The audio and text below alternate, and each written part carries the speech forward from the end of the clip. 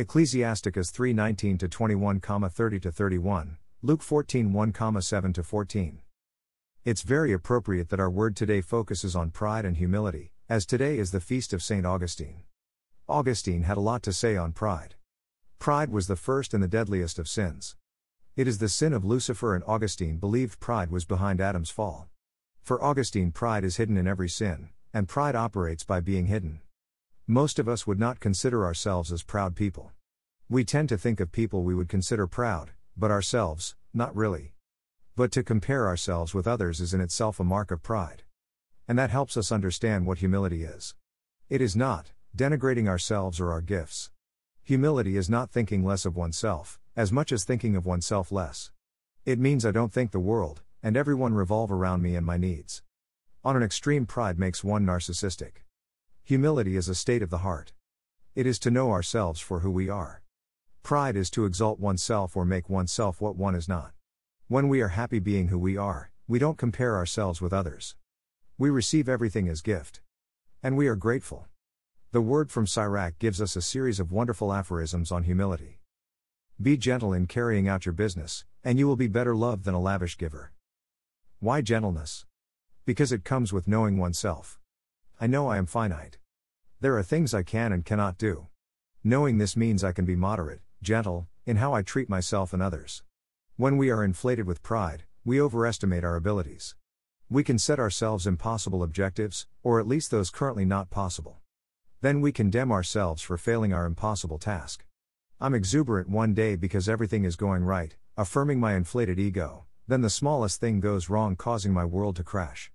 I jump from one extreme to another. There is no moderation. One who knows themselves can be gentle, humble. They know how much they can stretch. Their success doesn't get to their head and their failure doesn't crush them. They know it was not all up to them anyway. But why would one love a gentle person over someone who is a lavish giver? Because they are not moderate. They can be wonderful one day and turn nasty the next. To know I am limited means I also know my need for God and others. I value people.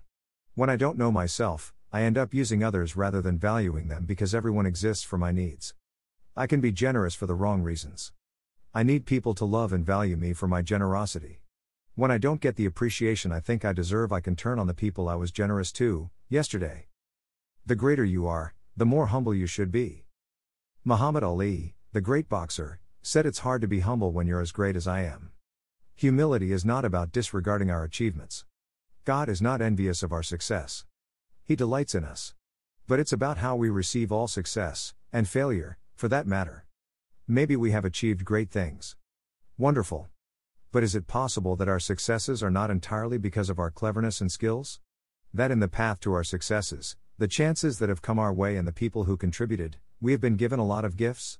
That even our own abilities, which we take for granted, our cleverness, health, beauty, skills in business, social capacities and more, are gifts God has given us. We have developed them, but we didn't create them.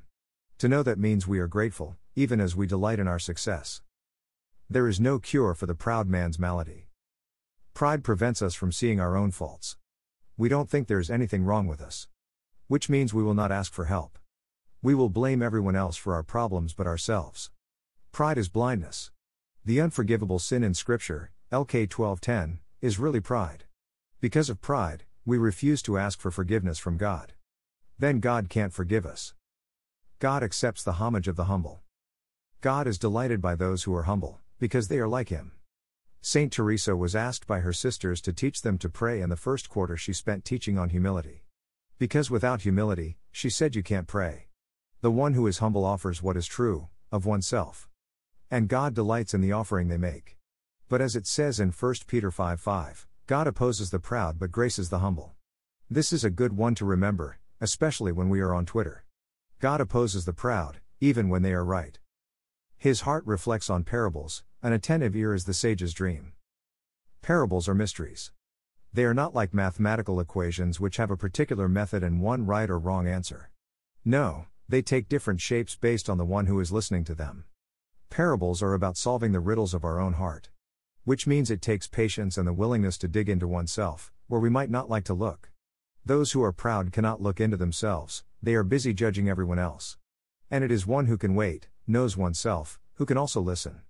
When we are humble, we are not busy judging the person before us. We are free to receive them as they are. And that's what makes for good listening. Think about the people whom you love talking to, who make you feel loved, and think why. They show love by taking time to truly listen, more than speak. And here we have why humility is so important. Humility is the essence of love. It is why humility is so dear to God, because God is love. Pride, then, equally, is the vice which destroys love. Malcolm Gladwell, in his book Blink, mentions a man who could listen to a couple talk about anything, and give an accurate assessment on their probability of divorce. What he was listening for was pride, particularly contempt. Contempt comes out in snide remarks, passive aggression, sarcasm, eye rolls, and it is the end of any relationship. It meant there was no love anymore. I hope by now we all recognize it is possible that we are not entirely free from this vice. So, what can we do about pride? Let me just give 3 quick suggestions. Confess your sins. Today, hardly anyone comes for confession. And at least a part of the reason is pride. Pride cannot confess or ask for forgiveness, from man or God. If you want to overcome pride, confess your sins, and confess your pride. Learn to serve. Humility is a state of the heart, but it can be learned. It is to do with thinking of oneself less, and others more. Instead of wondering how the person before me can fulfill my needs, think of how I can be of help to them. Practice listening. To attempt to listen, to especially those closest to us, whom we tend to take for granted, is the perfect ground for training in humility, in love. Give thanks. Finally, gratitude. It has to be practiced. How much time do we spend thanking God for the good things in our life? That we are still alive after COVID. That war is not my reality, like others in the world. Can we really take these for granted? And what about so many gifts that are specific to us? Giving thanks to God makes us aware that He is working in our lives. It gives us the confidence that when things are dark, we are not alone. We can have confidence, because God always delights in the homage of the humble.